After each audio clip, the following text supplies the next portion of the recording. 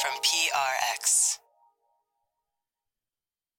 Today on Studio 360, our super special all-star finale episode. Oh, what's the news matter anyway? It's our last date again. Which got us to wondering, how are you supposed to finish a long-running show? It's usually sort of a world change. You know, someone's hired, someone's fired, somebody's moving, someone gets a new job. The end of an era finale, right? Yes, exactly. It's like this time together is ending. Dave Mandel and Warren Leight, the makers of Veep and Law & Order and other hit TV series, share their expertise of some classic finales. And some even more famous show business friends of the show come back for a last round. A fellow talk show host. I am crestfallen that you're not doing this anymore. And a Grammy-winning singer-songwriter. You have led me and many millions of people to lots of places we would never have gone. That's all ahead on the final Studio 360 for all time, right after this.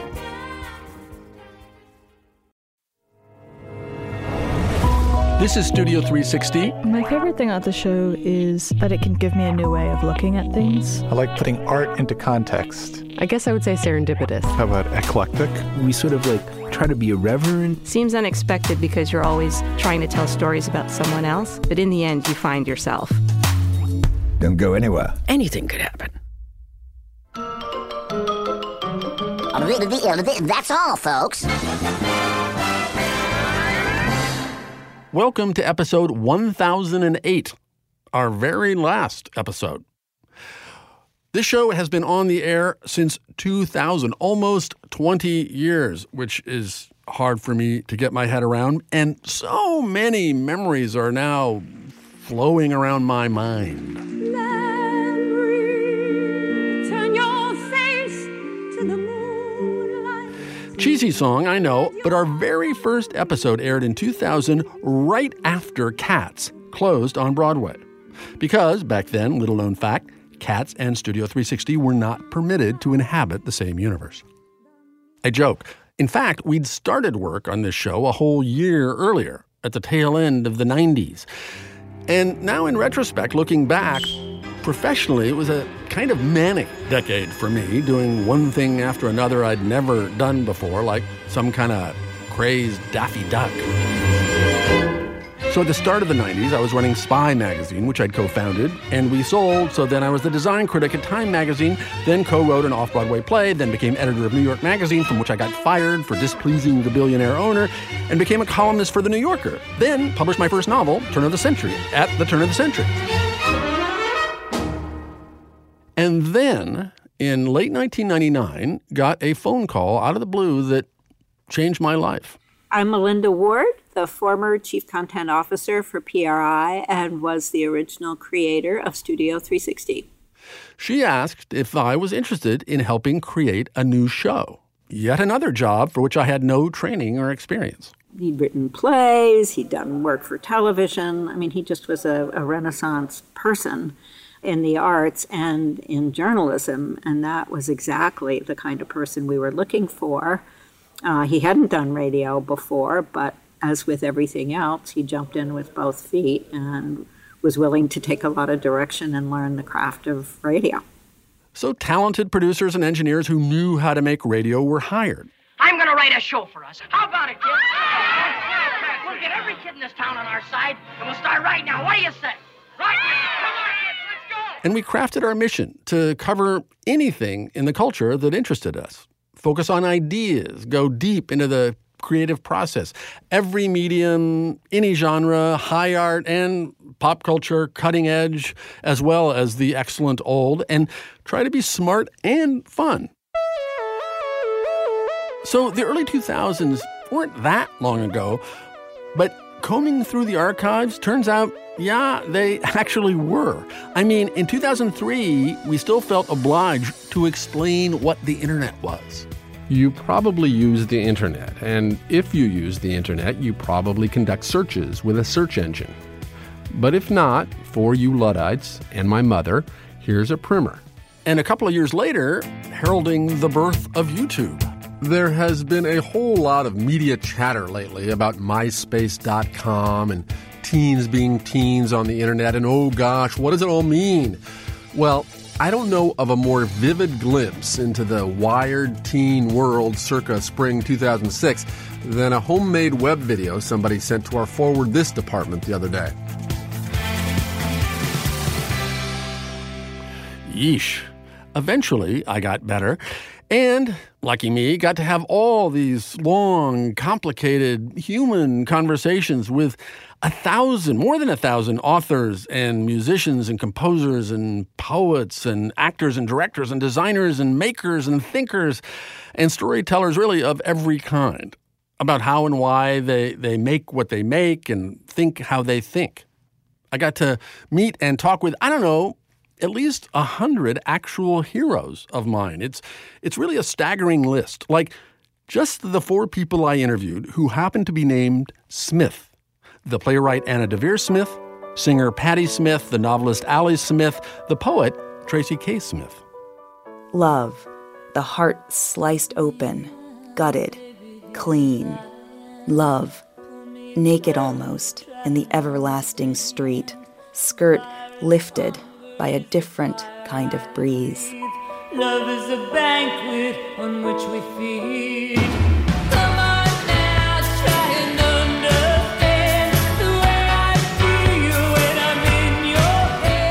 And I was paid to do it. Public radio money, but still. I could spend the rest of this hour playing favorite bits of favorite interviews and stories, and you'll hear a few later. But an important confession. Compared to writing books and every other kind of work I've ever done, this job was actually easy because I just had to read and look and listen, then think and talk. Extraordinarily talented producers did all of the difficult, thankless work. We few. We happy few.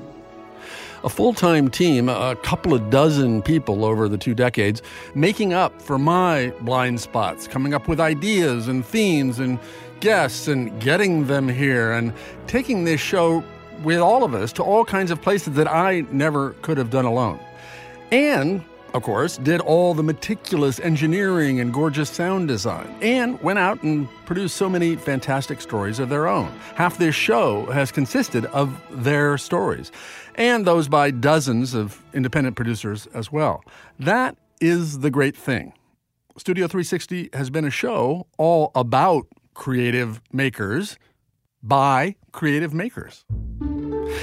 Such as our Peabody Award-winning American Icons show within the show. In this hour of Studio 360's American Icons, we're looking at a house. A single-story villa, Virginia brick and white trim. Monticello, Thomas Jefferson's home in Virginia. If you want to understand this country and what it means to be optimistic and tragic and wrong and courageous, you need to go to Monticello. Dozens of full-on documentary hours and stories exploring everything from Disneyland to Monticello and I Love Lucy to the autobiography of Malcolm X. And all those, incidentally, funded by the National Endowment for the Humanities, which the current administration has just, once again, proposed shutting down. Please make sure that doesn't happen. Thank you.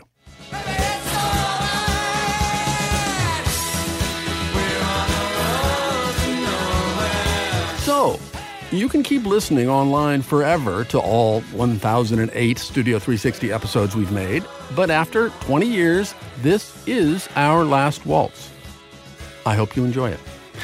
Oh, and by the way, that first Broadway production of Cats, it only ran for 18 years. So, we win. We're on a road to nowhere. I'm Lital Molad, and one of the highlights of my experience at the show is I got to take a trip with Kurt to Japan.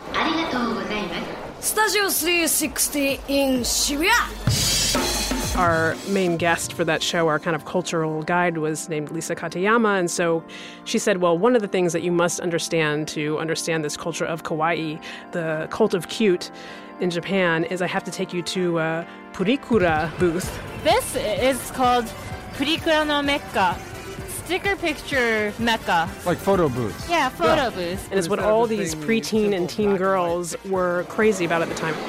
We go into this place, which kind of feels like a casino, but a casino for 12-year-old girls with flashing lights and pink and kitty cats and all these, images flashing all over the walls and music blasting out of these little booths. And so Lisa and Kurt go into this photo booth. There's the camera and so do we get to choose anything, or we have to make a lot of choices. Okay. Do you want to be a sweet, beautiful girl or a colorful, beautiful girl? I think just a sweet, beautiful girl. Okay. So they were doing all these poses and picking little cats and stars and flowers, and everything was pink and sparkly. You have to do that pose. And that's just step one. Oh, hello. Now it's time to decorate the photos. All right, so now you grab a pen. Okay. And just go to town on this photo. So there's little bugs, little mushrooms, little rabbits, all these little... He was just like, this is cool. Now we've solidified our friendship and this day on sticker picture. Friends forever.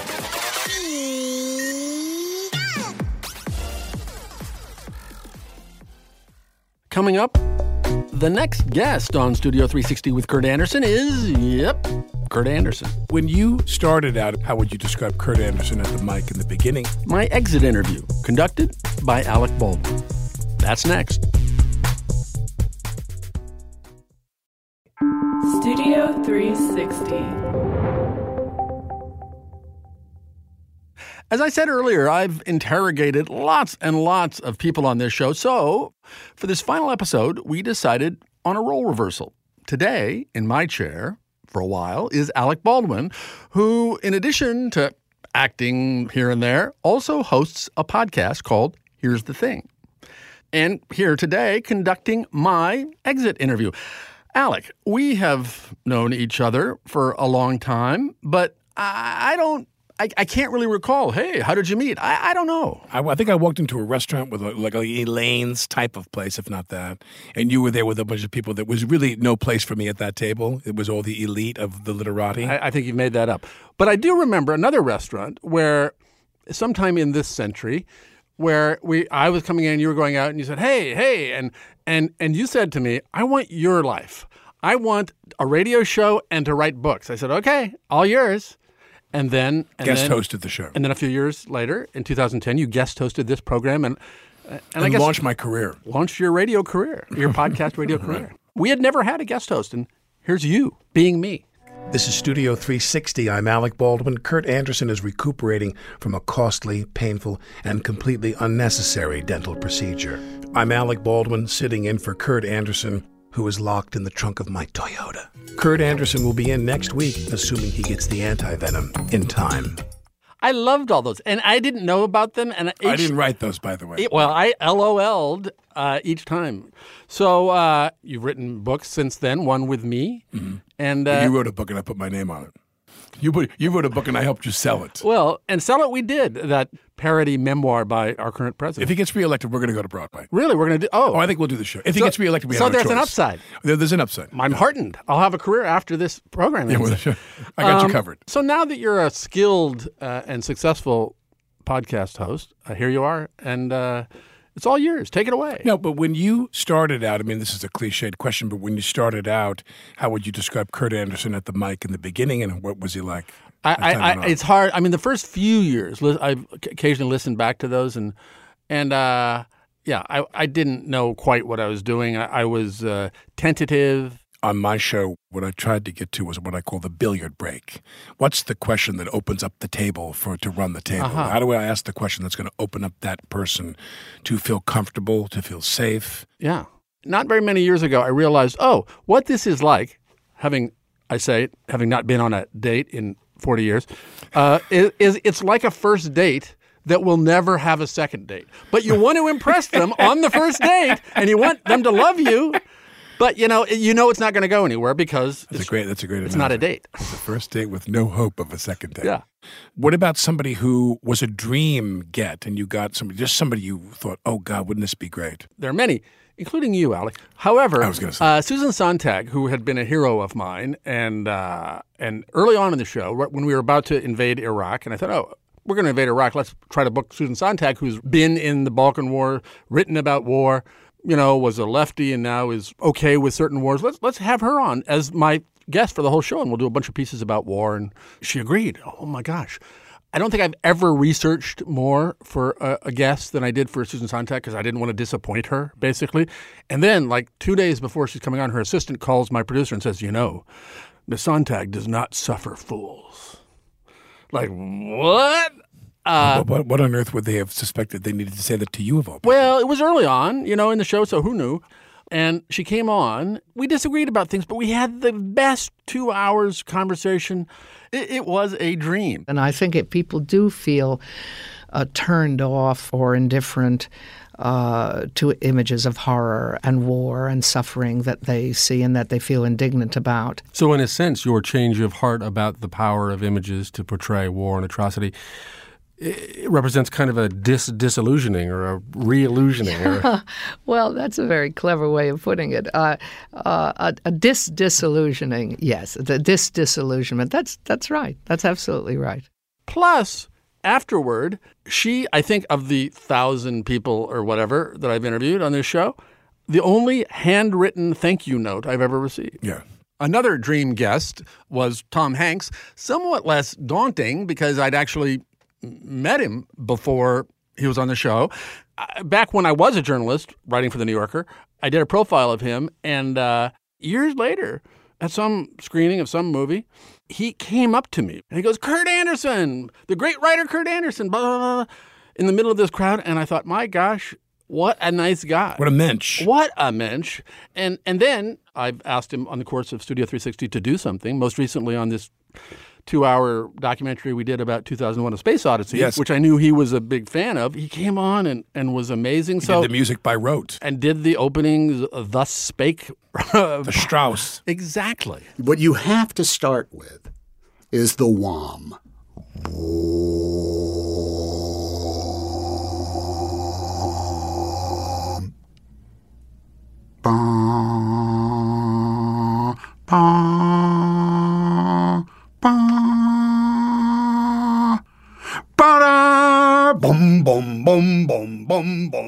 Another memorable, fabulous guest was the illustrator Ralph Steadman, who, of course, was the partner in crime of Hunter Thompson in Rolling Stone. And I encountered that when I was 16, and it was, whoa, my life has changed. So Ralph Steadman walks into the studio, this jolly 78-year-old, and with his bottle of indelible ink and pen just starts drawing directly on this nice wooden desk. Well, I'm making an attempt to draw Kurt here. Oh, you've got some hair, though. You have got good hair. That's what they say. Listen, this is really something. I look like a pig now. Yeah, I know. It's unfortunate, but... Ralph Steadman. Oh, that's a pleasure. It was a total pleasure, and I have never been so happy at an act of vandalism in my life. Oh, it's Happy Vandalism Yes, Day exactly. today, isn't it? Then, speaking of who was great, I expected nothing of, for instance, not I didn't expect nothing of him, but Matthew McConaughey. I don't know. Yeah, you're good. Fine. Great. Come on. Well, I felt seduced. I felt like, wow, I'd go to a room with you now. I want to be him for a month. Definitely. Magic Mike. What I did in that for a lot of people was I popped the proverbial balloon. I kind of took some of what was my image of, hey, man, you're in shape, shirtless on the beach every day and going running. And I said, well, let's go to the Smithsonian with this.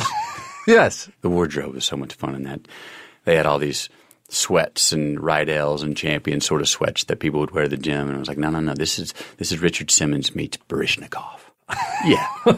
Spending an hour talking to somebody that you'd never met about their life, about work, about ideas, about how the creative process works. And knowing you probably would never have another opportunity if it weren't for this show. Correct. I mean, I'd take advantage of the show. And you might meet them at a dinner and have a nice 5-minute encounter, but that'd be that. They're not giving you an unbroken hour to talk to them. And the opportunity to be impertinent.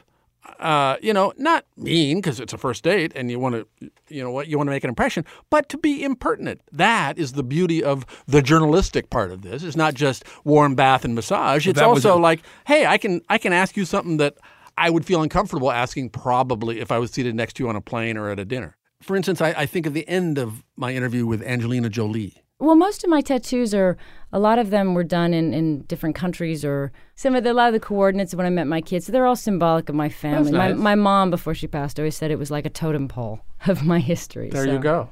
You seem like a totally sane person. Again, not that I expected a non-totally sane person, but you seem like you have a head on your shoulders. Well, thank you very much. Now, one last question I have for you is, do you ever think of interviewing somebody who's a personal character in your life, if they were alive, your parents, your wife? I actually, both of my daughters in various incarnations as they were growing up when they were little.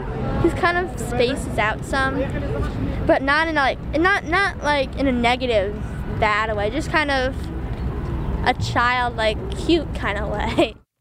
Aw, Lucy. She and her sister Kate were also on, just a couple of years ago together discussing kids' books. And Kate, you are now a true adult.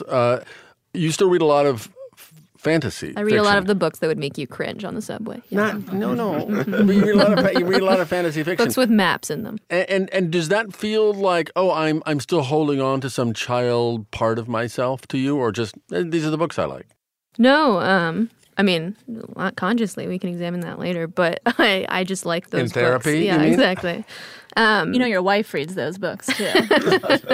And Lucy, when are you having children, by the way? Okay.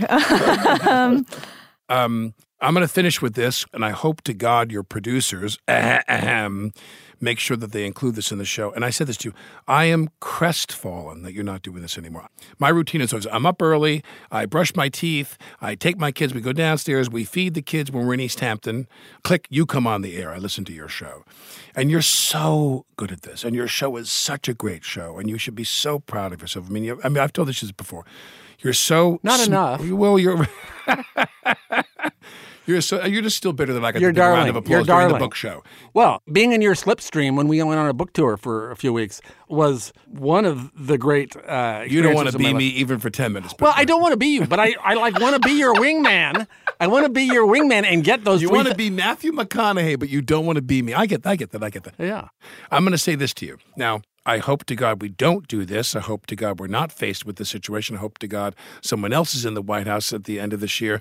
But if for some reason we are condemned to another 4 years of this, it is I who will be paddling in your wake. It is I who will be paddling in your wake, because you're going to write that whole show, pal. And I'm just going to come out there and go, good evening, everybody. Good evening. And that's it. Well, deal? Now, deal? Completely a deal. Although now you've cursed me with mixed feelings about November 3rd. I think that... I guess it'll be a consolation prize, right? Exactly. It'll be the ultimate consolation prize. What a pleasure. You too, buddy. You can listen to Alec Baldwin's Here's the Thing on WNYCstudios.org or wherever you get podcasts.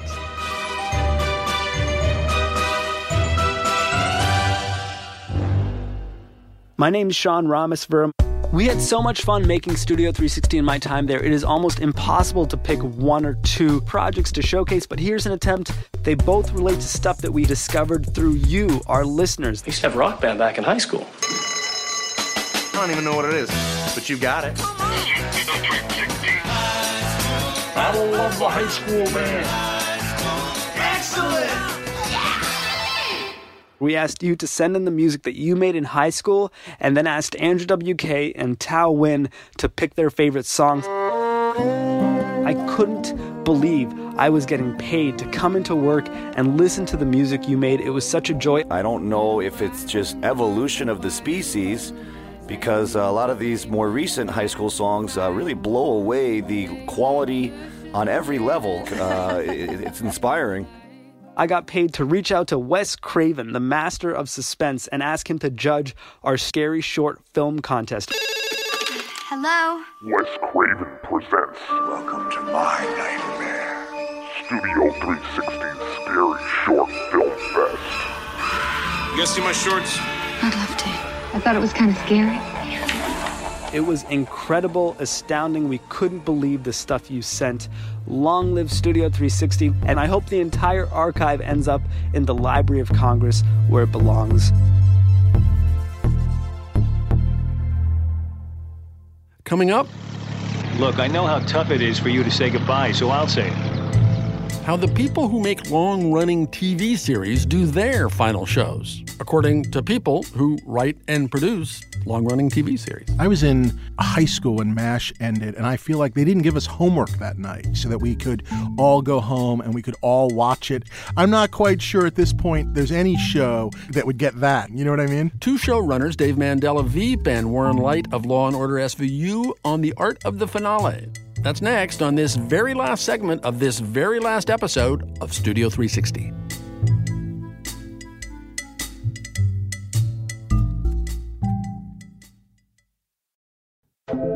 Studio 360.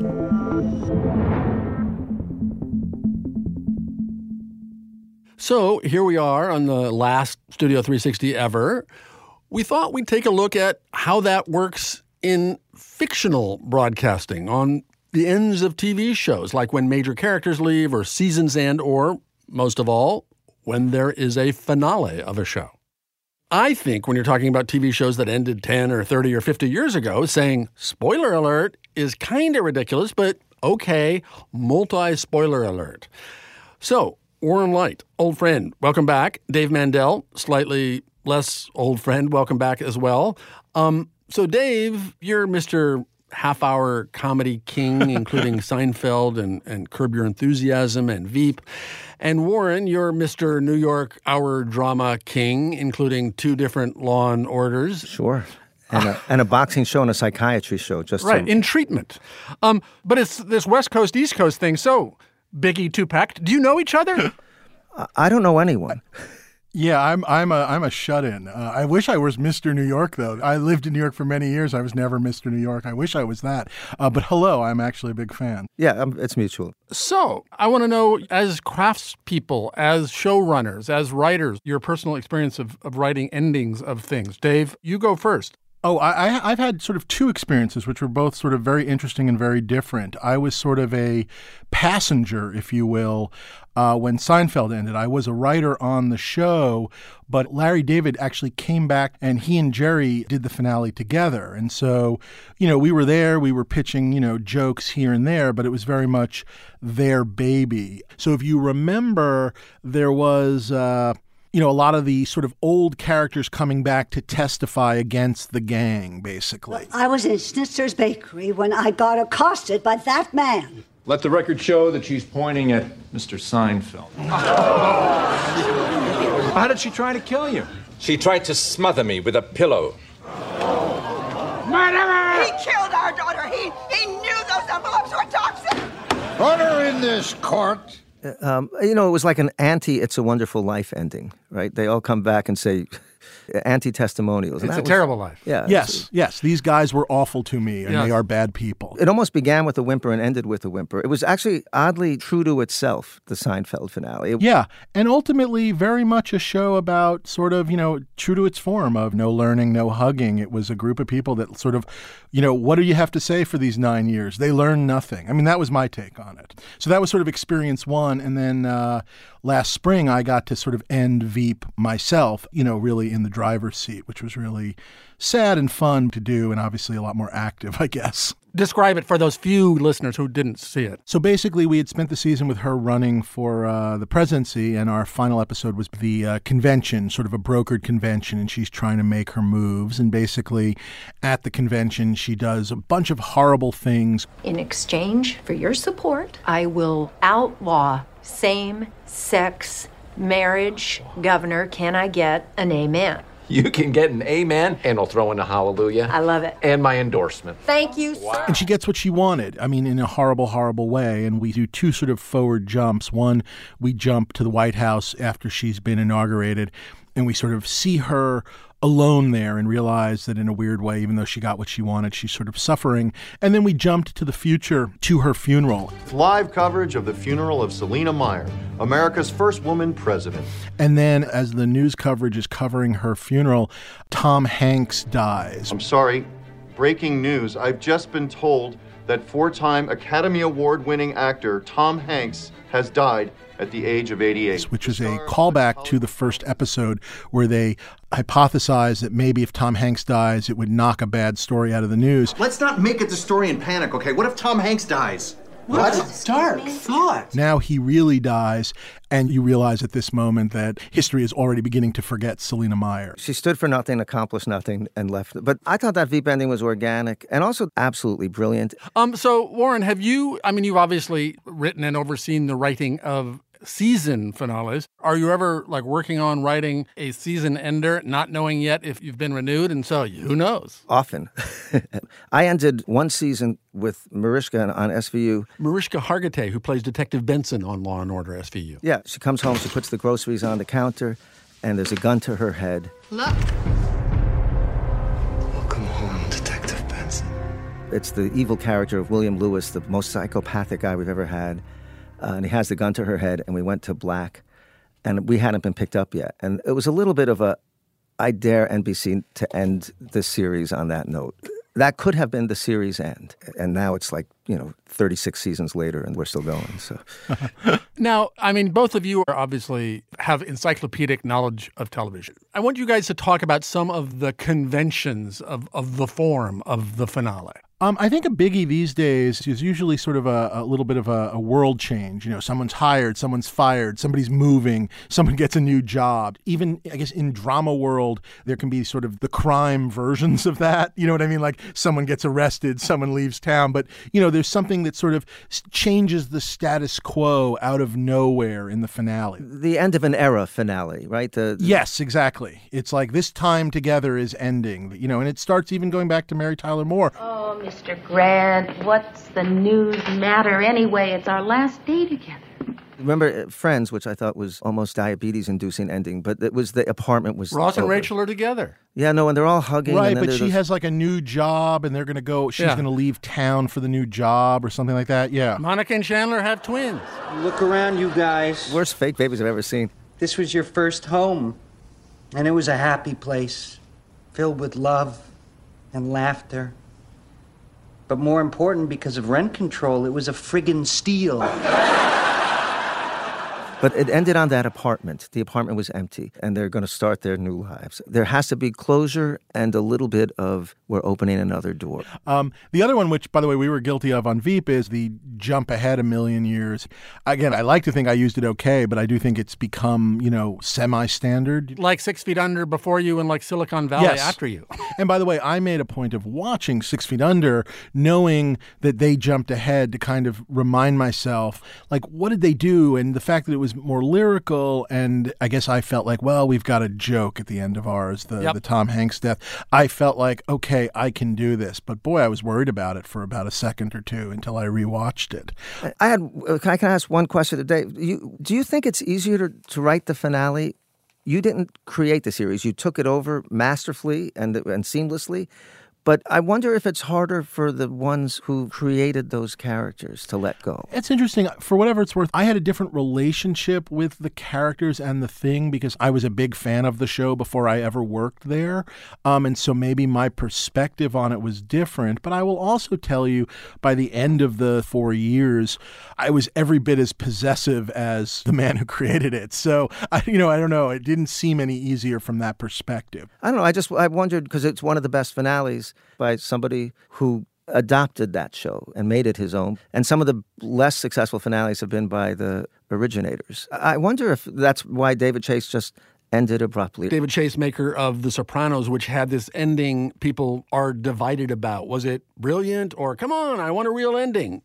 What do you think? I always really liked it. I mean, what I remember about that season was I remember the conversation that they had about what it's like to get whacked, basically. And they sort of talked about how you're just sort of there and then all of a sudden it kind of just happens and it goes black. And so when I saw it, to myself, I went, this is what that is. And I love it. And this is wonderful that after all this time and us living with him and all his foibles and whatnot, there's this moment and the four of them are there and somebody does it. And whether it's the guy in the plaid shirt or whatever, it doesn't matter.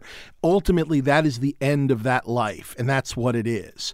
I think maybe people were infuriated in a weird way, those that didn't like it, by the refusal to definitively go, yes, he is dead. Right. No, he isn't. I remember watching thinking, my cable just went out. But I will say, first of all, it's the one finale everybody still talks about. and still remembers the beats of the daughter parking, the song on the jukebox, the guy coming in. The way the diner looks. There's the cinematic quality to that last scene, the jingling of the bells when people... And by the way, for people who haven't perhaps seen it, Spoiler. it's the four of them sitting there in a diner, the family, the Soprano family eating, and nothing happens and it ends. It cuts to black, though. It just dramatically cuts off. And so I assumed, he just gets whacked.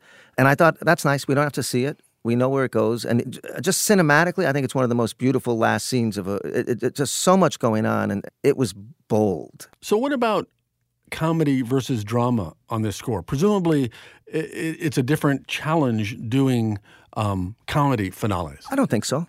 No? I know.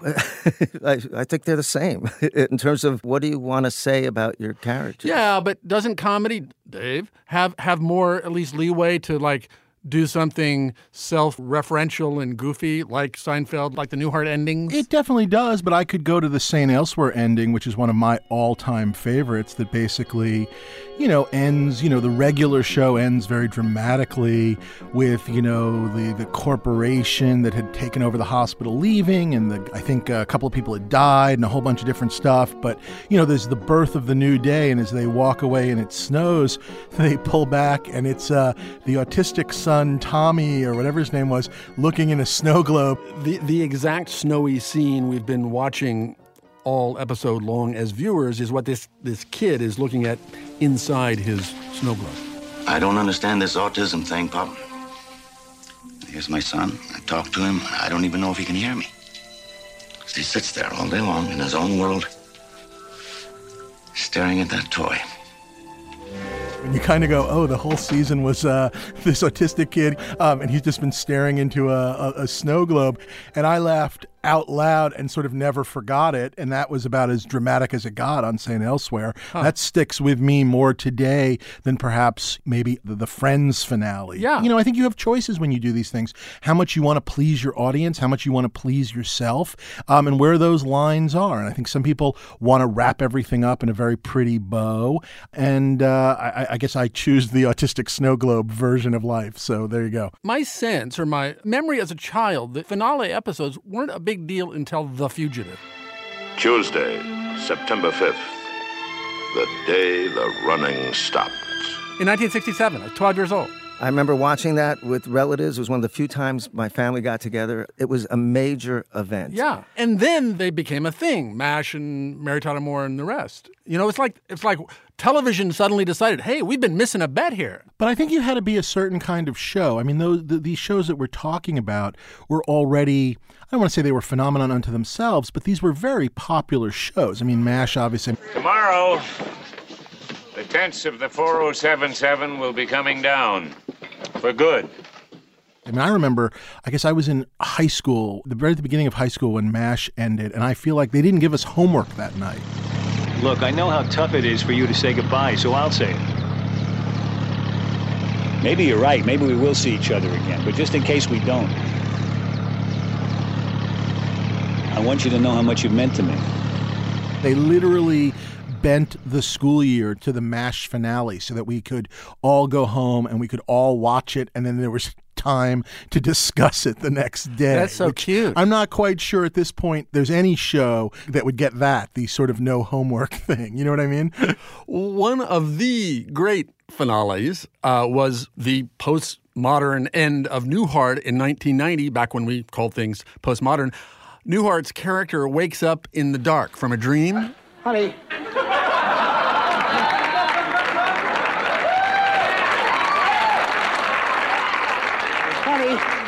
Honey, wake up. You won't believe the dream I just had. And then the lights turn on, and we find out that he's in bed with his wife from his previous sitcom, The Bob Newhart Show, which ran back in the 70s. And it's now an exact recreation of that bedroom from that older show. So the studio audience, like all of us watching at home, went nuts when we see Suzanne Pleshette, who had played his earlier character's wife on the old show. All right, Bob. What is it? So this entire show, Newhart, had been a dream within this other show that had ended more than a decade ago. It was genius. Because that was a show with not a lot of ongoing storyline. Over the years, the characters got married, but other than that, it didn't really...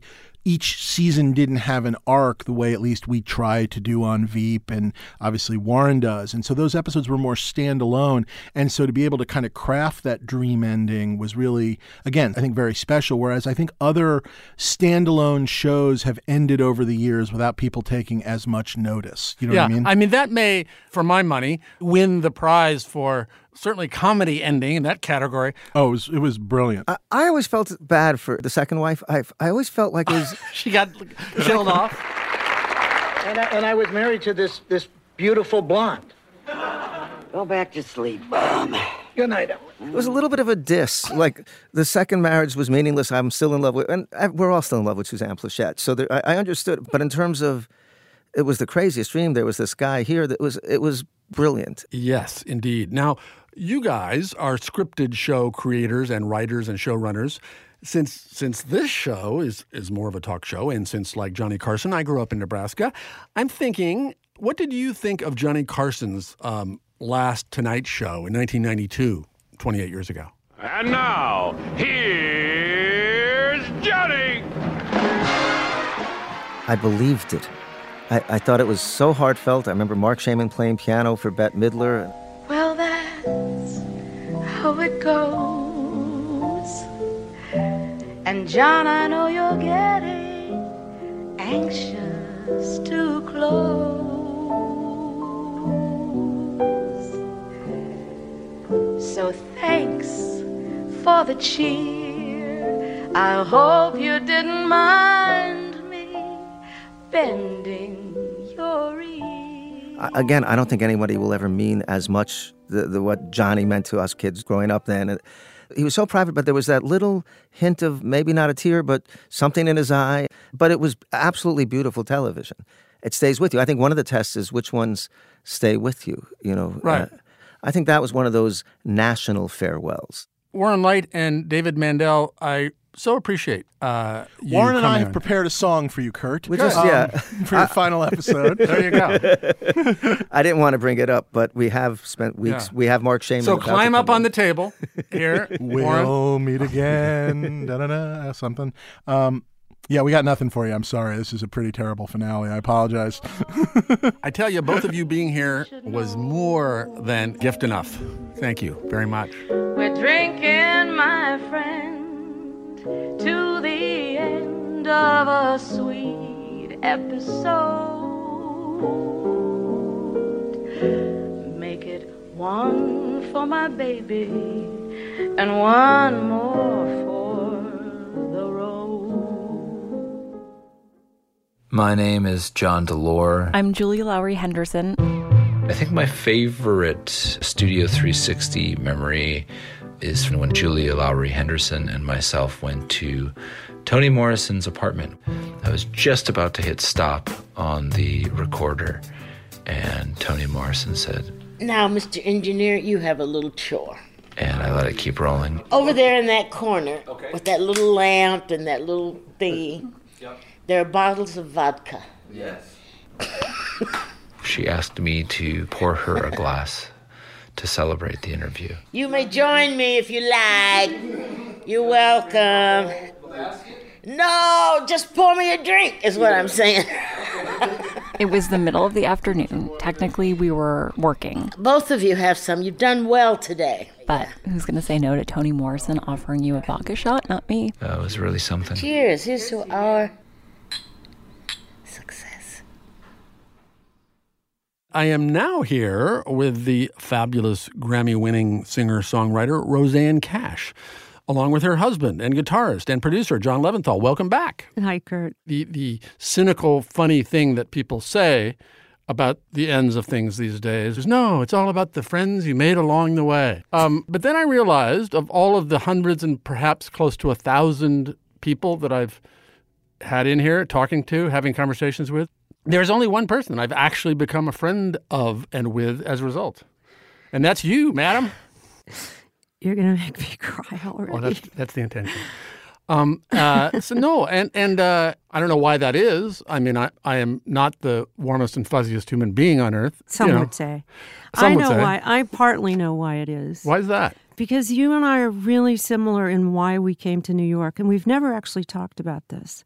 But I think that you and I both were New Yorkers before we got here, and we came from places that were incredibly different from where we are now, and that we came to find out who we were, really. Like, we saw ourselves in the mirror of New York, and I think that drew us to each other as friends. Well, as long as we're talking about meeting on this show, we have actually a piece of the tape of that meet not so cute moment from the first time you were on here in 2004. When the shadows lengthen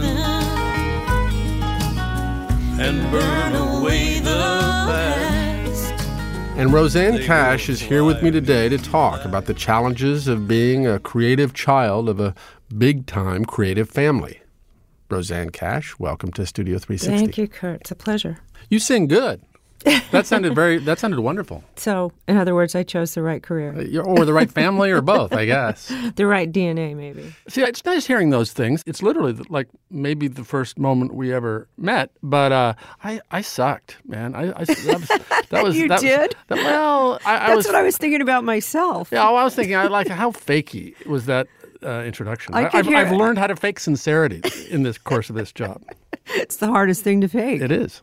But the most important. Yeah. I thought I sounded a little nervous. You were making me nervous. Sometimes you still make me nervous, Kurt. Beyond simply being the only person I've made friends with of all the hundreds and hundreds of famous, talented people who've been here, I counted up and realized that in the 20 years we've done this show, you hold the record for guest appearances on this program. I did not know that. 5. And then your husband here had his own 6th as well. So I don't know if we count that added to your number or not. Oh, we'll count it. I didn't know that. Yep. That's very flattering. Yep. But you have led me and many millions of people to lots of places we would never have gone. And we're the better for it, you know. You ennoble me and all of your listeners by how curious you are. Oh, shucks. No, you do. I appreciate that. As I was also thinking about, how do we end this thing? And I thought, well, I can get a twofer. I can not only have the one friend I made off of this show come in, but also, if you would agree, sing a song and bring your husband along to play it on the guitar.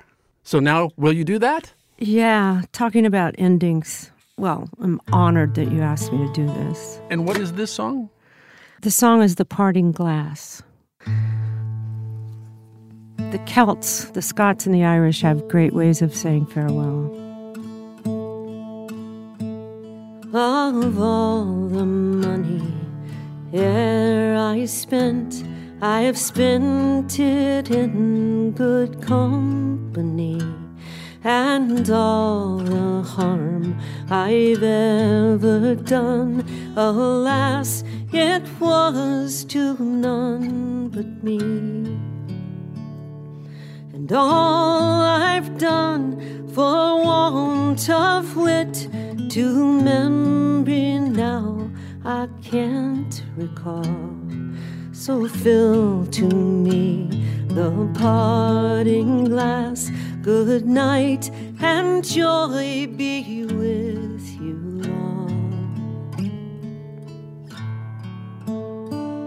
If I had money enough to spend and leisure time to sit a while, there is fair maid in this town that surely has my heart beguiled. Her rosy cheeks and ruby lips, I own she has my heart enthralled. So fill to me the parting glass. Good night and joy be with you all. Of all the comrades ere I had, They are sorry for my going away, and all the sweethearts ere I had, they wish me one more day to stay. But since it fell unto my lot that I should rise and you should not, I gently rise and softly call good night, and joy be with you all. Good night, and joy be with you all.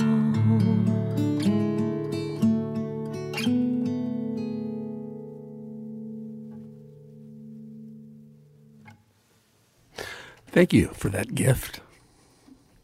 Thank you for the gift, Kurt. That was Rosanne Cash with John Leventhal on guitar. And that, ladies and gentlemen, is it. Ta-da! Studio 360 has been a production of PRI, Public Radio International, recently in association with Slate. Closing time. Open all the doors and let you out into the world. Our fabulous current production team consists of Jocelyn Gonzalez, Andrew Adam Newman, Sandra Lopez Monsalve, Evan Chung, Zoe Saunders, Sam Kim, Morgan Flannery, Tommy Bazarian, and I am Kurt Anderson. Listeners, thank you so much for listening today, and if you've been along for the ride, for these last 1,000 shows together. Now, that's a wrap.